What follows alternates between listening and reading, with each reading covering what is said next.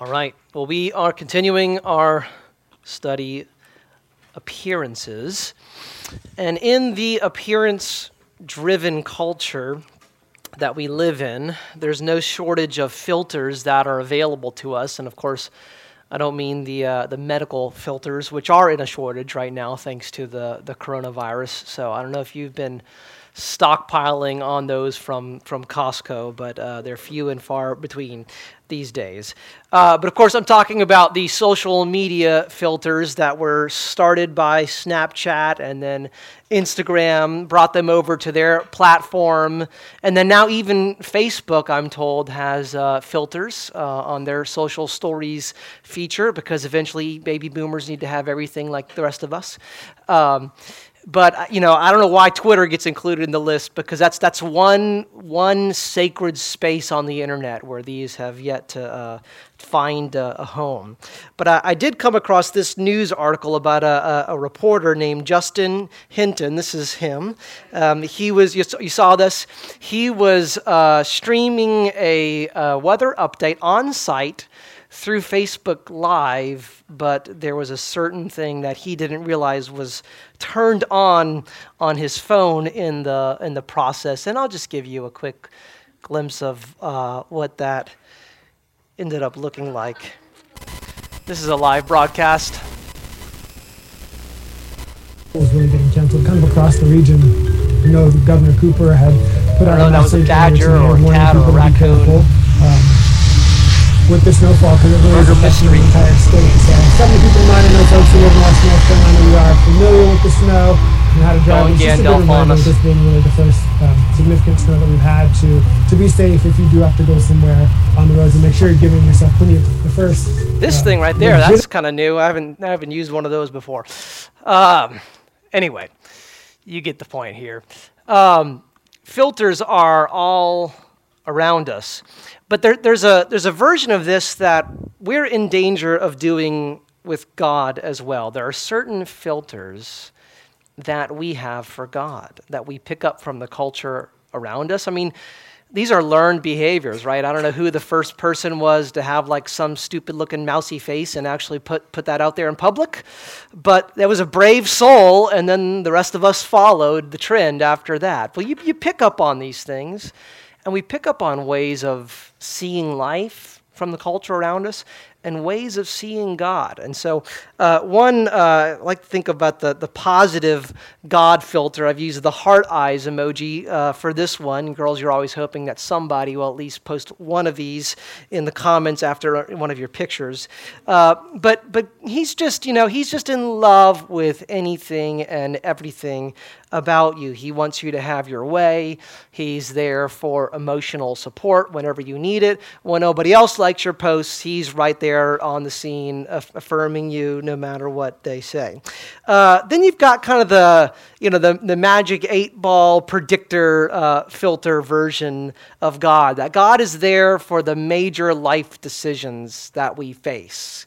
And so, what am I going to do with my life? What am I going to study? Where am I going to go to college? Who am I going to marry? He's the one that you pull out and try to get an answer back on some of those things, even if he's stored safely away for the ordinary places of life. And then there's kind of the, which character are you version of God, if you're in the Harry Potter universe, or which Disney character. And people do that with the religious landscape as well. Whatever your religious perspective is, God can be that way for you. We're all just kind of worshiping the same God in our own personal way. That's one filter that people have for God.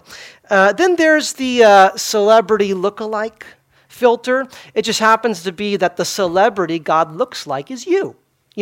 God believes all the things that you happen to believe. He supports all the things that you support. He's against all of the things that you happen to be against, and he would definitely find your parents to be unreasonable as well, right?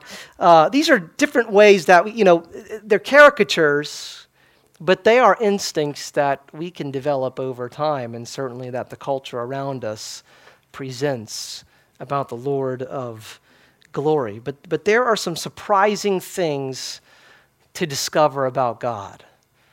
He is not like our filters.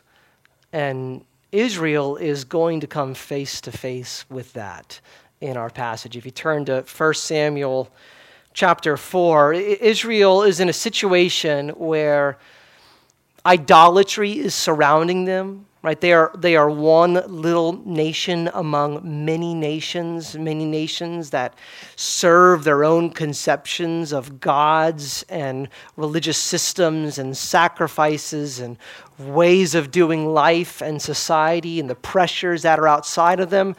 And then they have their own little belief systems that they've formed and their own little superstitions that are inside of them as well. So there are bad thoughts about God surrounding them and that are in them. And the reality that we'll discover here is that you can sincerely think that you're following God. You can be doing whatever it is that works for you when it comes to spiritual life and yet be tragically wrong. And the Israelites and the Philistines are both going to be tragically wrong, and maybe our own ideas about God need to be adjusted. And tonight, our passage is going to introduce us to 3 ways that God is not like we think. All right, so first, God's sovereign independence. Let's read this story, chapter 4, verse 1. And the word of Samuel came to all Israel. Now Israel went out to battle against the Philistines. They encamped at Ebenezer, and the Philistines encamped at Aphek. The Philistines drew up in line against Israel, and when the battle spread, Israel was defeated before the Philistines, who killed about 4,000 men on the field of battle. And when the people came to the camp, the elders of Israel said, "Why has the Lord defeated us today before the Philistines? Let us bring the ark of the covenant of the Lord here from Shiloh, that it may come among us and save us from the power of our enemies." So the people sent to Shiloh and brought from there the ark of the covenant of the Lord of hosts, who is enthroned on the cherubim. And the 2 sons of Eli, Hophni and Phinehas, were there with the ark of the covenant of God. All right, so Israel finds themselves in a situation of trouble. The battle is not going as they expected. They thought they were going to once again trounce the Philistines like they had in the past.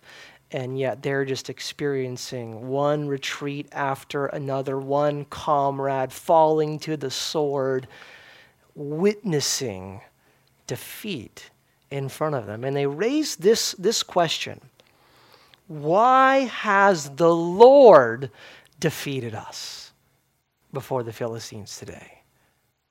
That is an insightful question. That is the question to ask, right? They have enough right theology to know this is not an accident.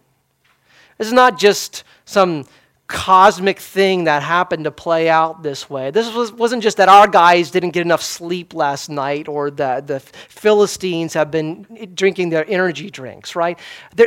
God is behind this. He is the ultimate cause behind what happens in the course of history and in our lives personally. What is God up to? Why would God be allowing us to experience this? It's the exact question to ask. And yet they don't have any patience to actually answer it. They don't try to adjust anything about themselves.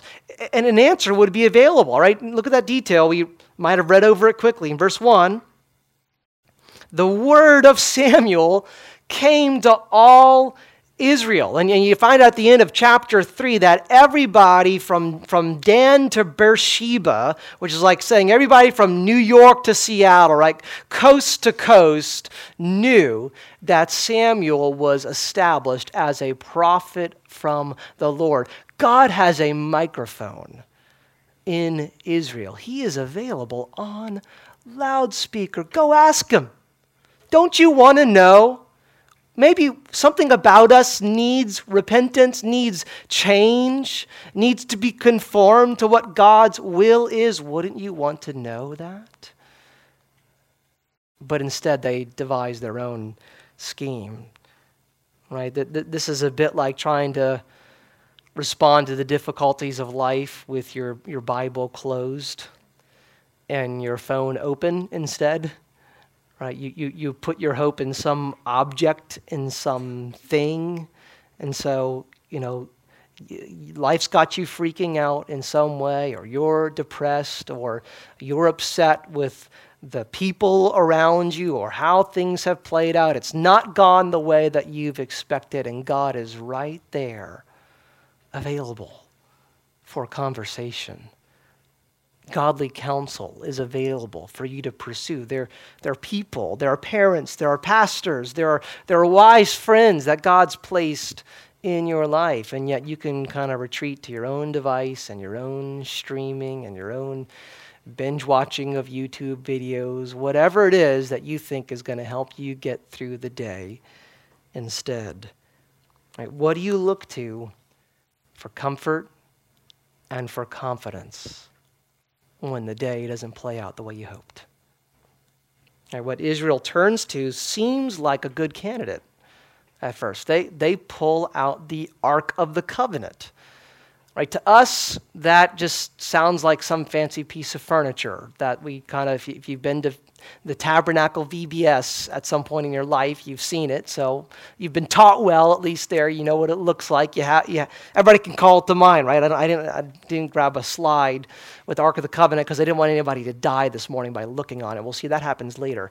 So just for your own safety, you'll just have to call it to mind in your own mind's eye.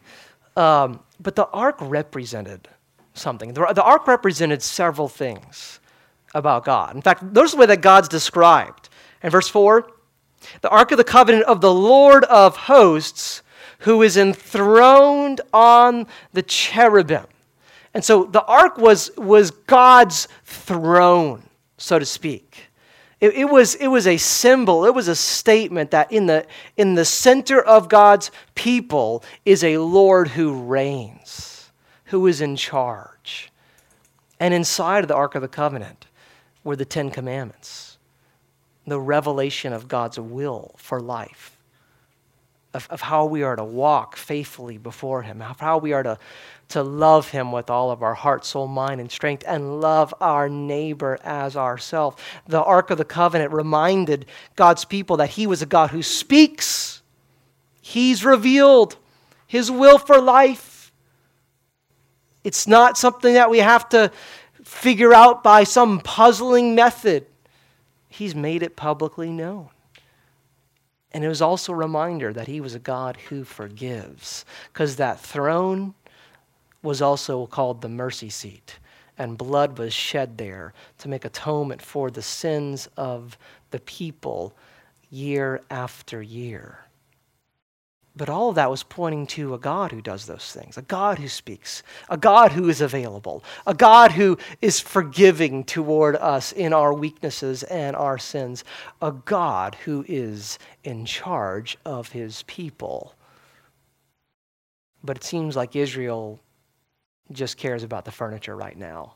They just want some magic furniture to come join them in battle.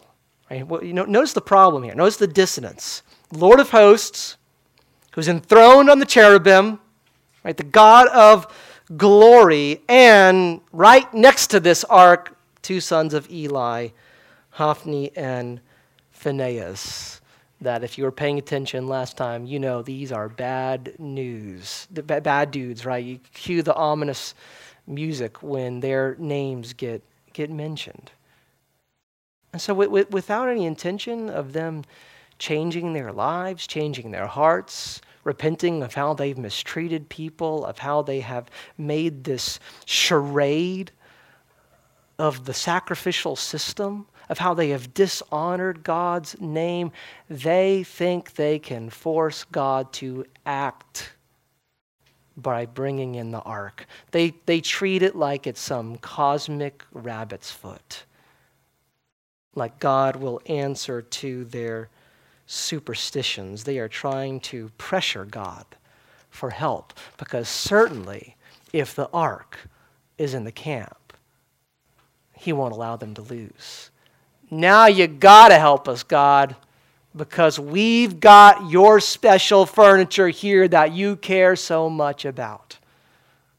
That's the attitude that's in their hearts. Dale Ralph Davis puts it like this. He says, we prefer religious magic to spiritual holiness. We are interested in success, not repentance. Right?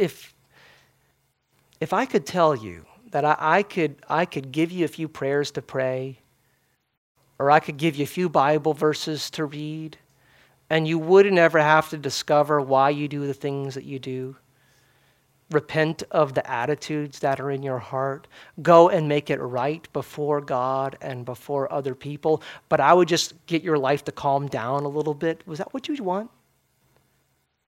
Because sometimes, even when we look like we're going to God, that's what we're after. And it's just magic and manipulation. Right? All magic involves a form of that. Let me give you a quick example. You probably didn't know I was about to do this. But I need one volunteer. Raina, come forward. You're right there on the front row.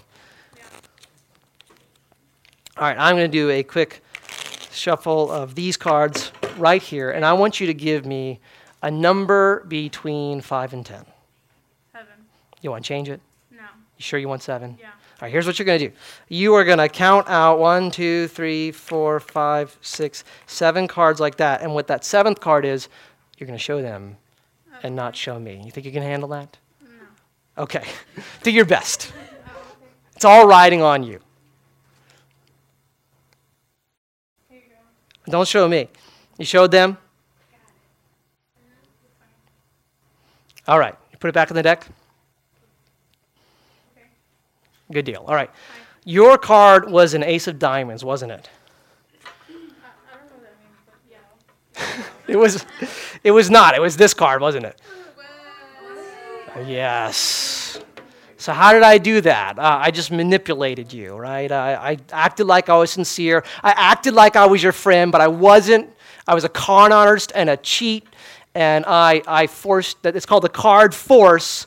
I forced you to take that card in order to get the result that I wanted all along. And Israel thinks they're doing that with God right here.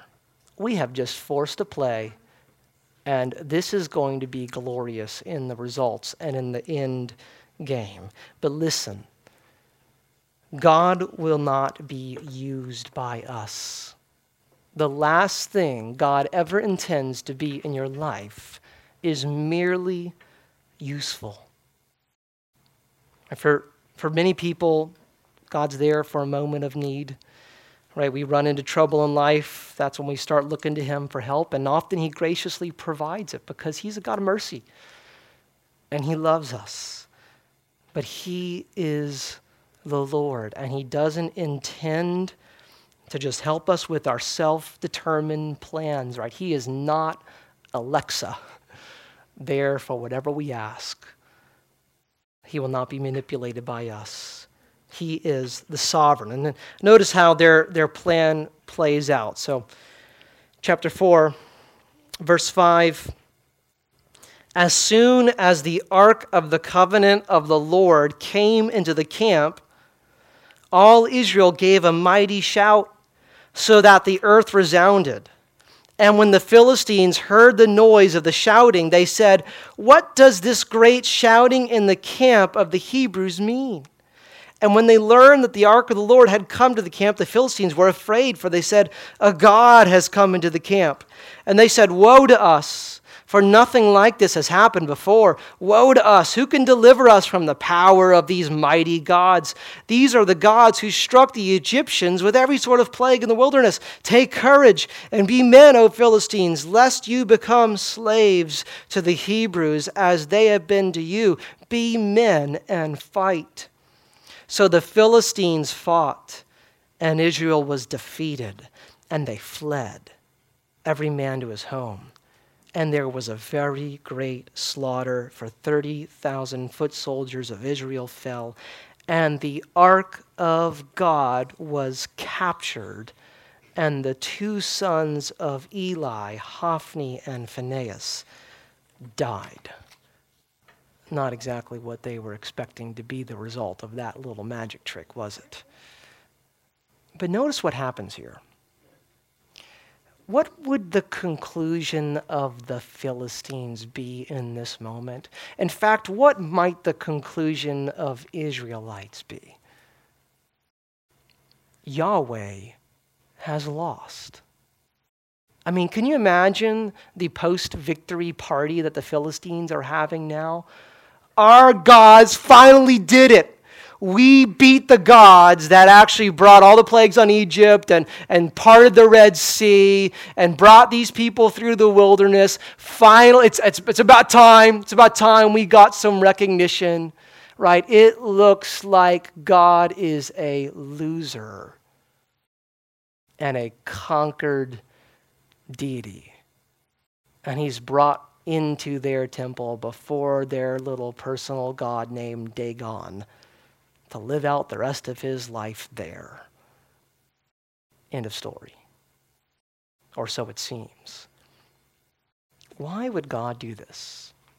Right? Why would God allow this to happen? This is striking. If you read any other religious literature, sometimes people have the ideas that, in the ancient world, people were just writing about religious stuff, and the Bible's one of those texts, and you have all these other ones, and they're all basically the same, and they present all the same kinds of ideas about God. There's no God like this God anywhere in the universe, and he cannot be contained by this universe. But this is not found anywhere in any other ancient writing. A God who allows himself to lose and to suffer shame. But God would rather suffer shame than leave us comfortably in our sin. This is the humility of God.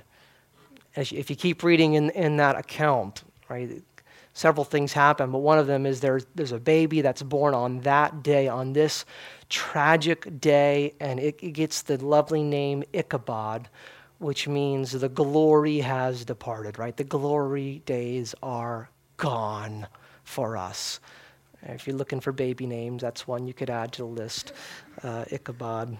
Everybody thinks of the Headless Horseman story when you hear that name now. The glory is gone. Right? God's glory in this moment is hidden, is veiled. Looks like it's not much of anything. Looks like it has suffered defeat. Right, what does this make you think of? A God who will humble himself. A God who will suffer shame because he is not content to leave us in our condition of sin. And this ought to make you think of the cross. It's the clearest demonstration of God's character, the incarnation, God becoming one of us, God condescending so low and suffering such a terrible death in our place. I love this quote from Donald MacLeod. He writes, "Every day of the Lord's life, he renewed the decision which had made him nothing, choosing to move further and further into the shame and pain it involved. In becoming incarnate, God not only accommodates himself to human weakness, he buries his glory under veil after veil, so that it is impossible for flesh and blood to recognize him. as he hangs on the cross, bleeding, battered, powerless, and forsaken, the last thing he looks like is God. Indeed, he scarcely looks human. He looks like nothing but a hell-bound, hell-deserving derelict. In the moment of crucifixion for Jesus, it appears that the glory has departed. But things are not what they seem, because it's the very means for God rescuing us from our stubbornness and from our stupidity and from our hardness and from our resistance to him and from our contentment to live life on our own terms and chasing after our own little desires. Right? This is the consistent character of God. These themes show up, right, 1,500 years before Jesus was born. Written in manuscripts, by the time that he arrived on the scene, were already buried in caves and could never be altered, right? So I don't know if you realize that about the Bible and how it's put together. I mean, Jesus fulfilled prophecies that were already written down and buried in the sand in various places on the earth long before he was ever born. The consistency from Genesis to Revelation of the presentation of how we are saved, of a God humbling himself to become one of us and suffer the sentencing that we deserve to bring us back to himself. I love the way that a Facebook friend of mine named Rebecca Reynolds has put this. I think this is really helpful. Just stay with me on this one, and if it serves you, it's very insightful, and if you get lost, I'm sorry. I've read a lot of books in my lifetime. This sort of narrative unity is difficult for a single fiction writer sitting in a coffee shop over a span of a couple of years. It simply doesn't happen with multiple writers, with multiple books, over the span of hundreds of years, especially at the cost of real lives. My atheist friends get all grumpy about the Old Testament, picking out little bits and pieces that offend their modern ethics. I get that. Some of those sections bother me too. But what those folks regularly miss is this. In multiple books of the Old Testament, documented by carbon dating to have been written long before Christ, we see all sorts of predictions and foreshadowings that are completed in creative, fascinating, nuanced ways in the New Testament. Religious charlatans or fools might be able to bend an old text to pull off one or two tricks. However, those sorts of folks can't pull off historically verified, trans-century connections with consistent emotional resonance, clarity that only emerges post-completion or comprehensive narrative unity. In other words, from beginning to end, Genesis through Revelation is telling us about one God, one redemptive story, one answer for the human need in ways that no human author could have put down and come up with. Right? You want to be convinced that the Bible is the Word of God? Read it with patience, and its glory and its beauty will leap off of the page. And then go read some of the other things and see what you experience there. Right? Well, God seems to have lost here, but look what happens next. Chapter 5, verse 1. It's time to show who's boss. When the Philistines captured the ark of God, they brought it from Ebenezer to Ashdod.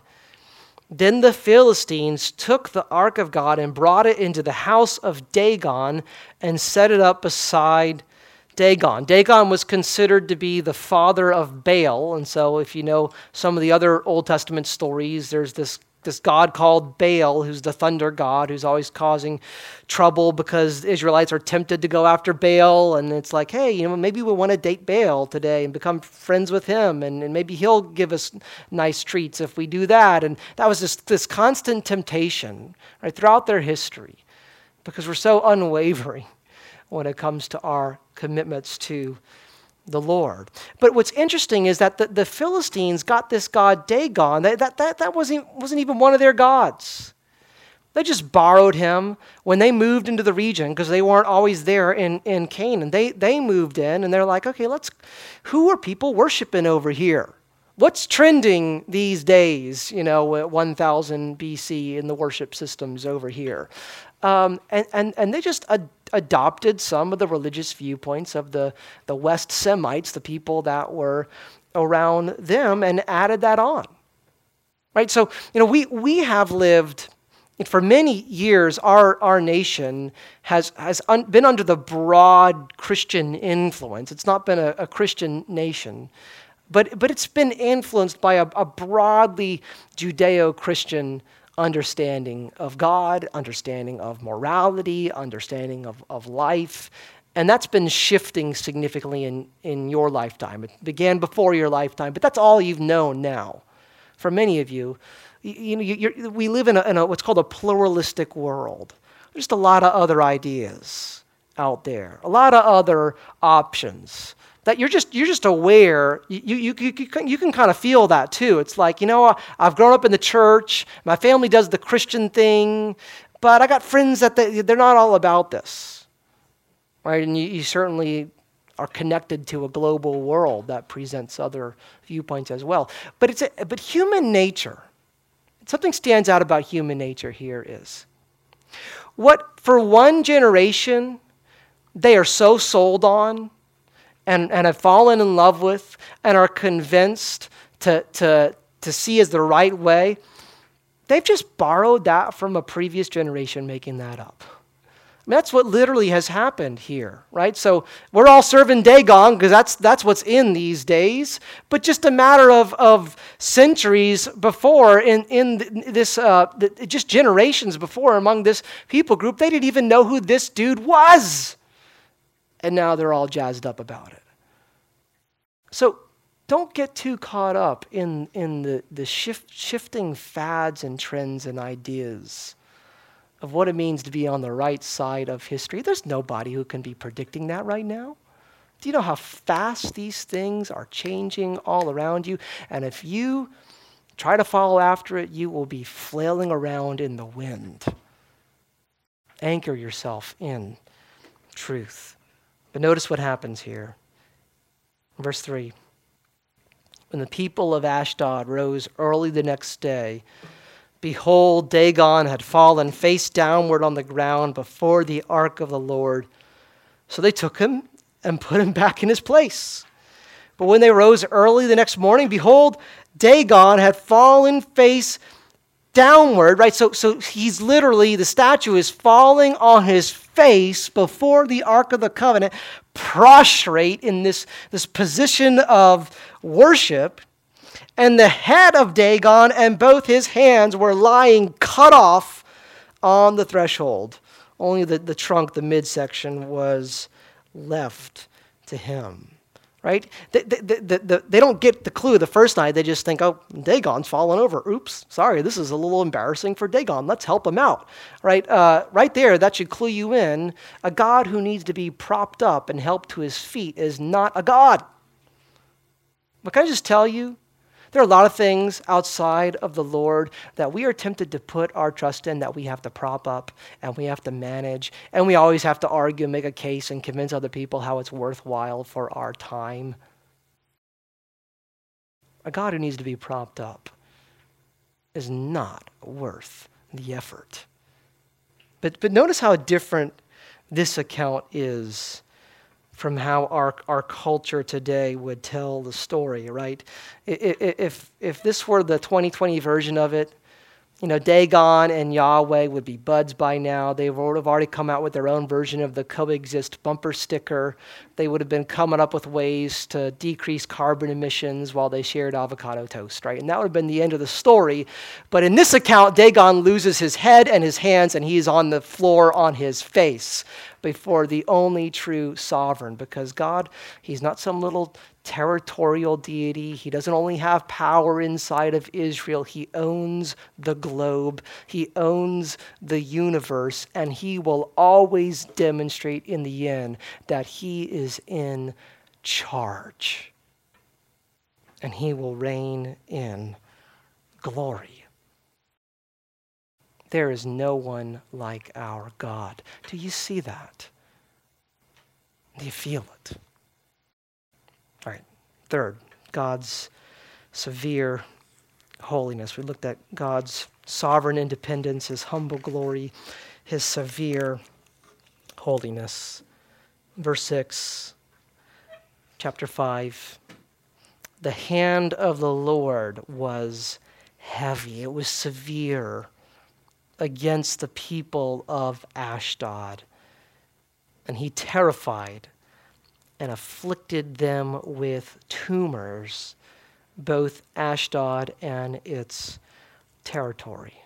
Right, so he has made his presence known to them, and he's letting you know it's not going to be a comfortable experience for you to think that you can control what's happening here. And this comical tale of them moving the Ark of the Covenant to another city, and everybody there is breaking out in tumors there. They move it to another city over here, and everybody over there is breaking out in tumors, and they finally realize, okay, we have a problem on our hands. What are we going to do about this? And so here's the clever trick that they come up with. Let's take, there were 5 different cities, and so we're going to make 5 golden tumors. I don't know if y'all want to do that as an art project later and come up with your best efforts. That's great. And 5 rats, because those were also showing up. Some scholars are wondering if what God sent was rats with the bubonic plague, and that's what caused people to break out. I mean, the passage doesn't say all the specifics of that. And we're going to put it on a cart with the Ark of the Covenant as a peace offering to God. Maybe he likes gold, mice, and tumors. I don't know. And what we're going to do is we're going to strap 2 milking cows to this that have never borne a yoke. Now, if you were paying attention a couple Sundays ago, you should all know what a yoke is now, right? Not talking about what's inside of an egg. This is what goes over the shoulders of cattle that is trying to tread grain, right? So they've never worn one of these, and so instantly they would buck it, they would try to get it off, they're not going to cooperate. The cattle being yoked together, they have to learn how to walk with each other and cooperate with one another. But they've never worn one of these, and they're milking cows, and so their little calves are going to be back home crying, Mommy, Mommy, I'm hungry, come to me, help me, right? But we're going to see what happens when we put it out of the road. And the 2 milking cows that had never worn that yoke before walked straight down the road all the way to Israel. And God made it crystal clear, yep, that's who you were messing with, in case the boils didn't already make it evident. But what I love about that story is in all these scenes where people are trying to manipulate God and figure him out and take care of him and help out what's going to happen and get him to act a certain way, he does this 100% by himself. Leads the cattle all the way home and restores his presence to his people. But there is a severity here that we need to have a category for. And it's not just the Philistines breaking out with severe pimples. Look at this, chapter 6, verse 19. The ark comes back, and he struck some of the men of Beth Shemesh because they looked upon the ark of the Lord. He struck 70 men of them. And the people mourned because the Lord had struck the people with a great blow. Then the men of Beth Shemesh said, Who is able to stand before the Lord, this holy God? And to whom shall he go up away from us? The Ark of the Covenant was supposed to always be covered when it wasn't within the Holy of Holies in the tabernacle. But these people get it back, and they are flippant with it, and they're like, oh, I've never seen one of these before. Let's take off the cover. Let's stare. Let's check it out. You could translate either they looked on it or they looked in it. They wanted to see, are the Ten Commandments still there? Whatever they were after, they had this flippant, casual approach to coming into the presence of a holy God. And God says, all right, that was your last breath right there.